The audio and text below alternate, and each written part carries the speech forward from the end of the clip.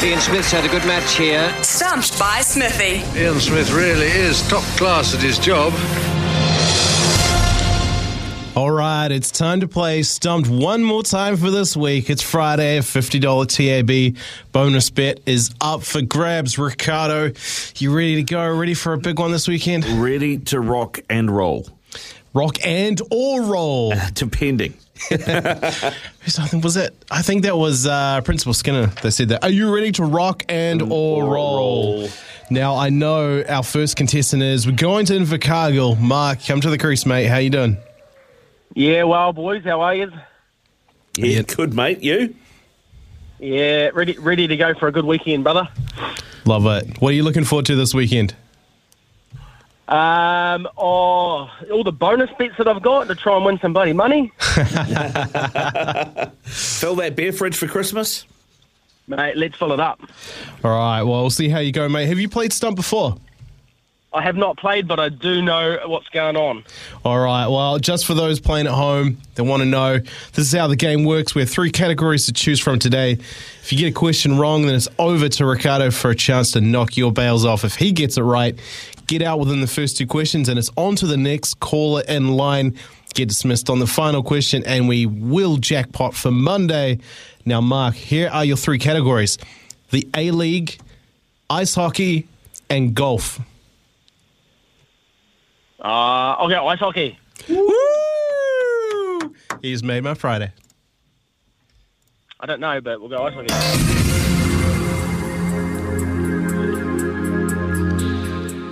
Ricardo's probably just thinking, I'm really glad he didn't pick golf. To be honest, it's a bit of a toss-up.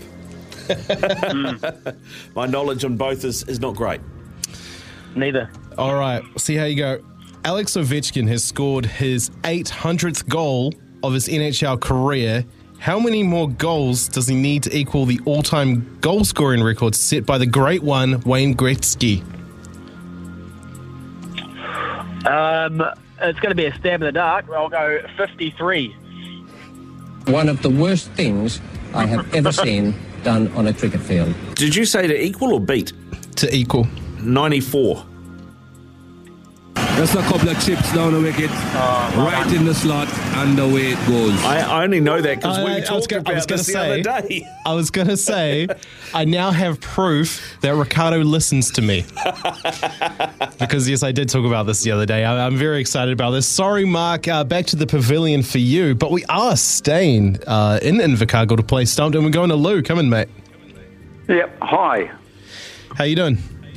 But about the only thing I know about ice hockey is Wayne Gretzky used to play. That was the first question. All right, we'll see how you go, mate. Good luck.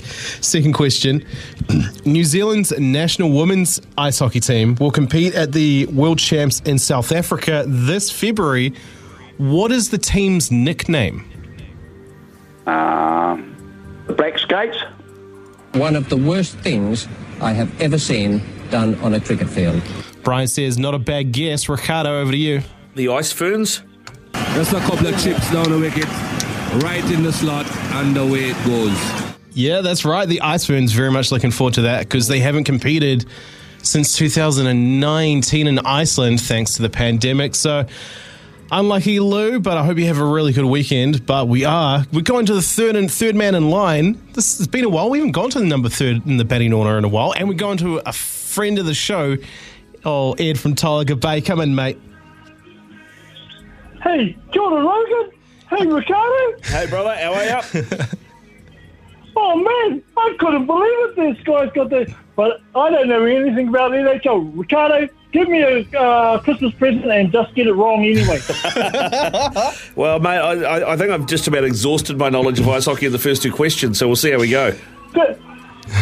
Oh my God! Okay, here we go. We might, because this isn't something I've talked about in the last week with you, Ricardo. This goes back a little bit to earlier in the year. Last question for you, Ed. The $50 TAB bonus bet on the line here.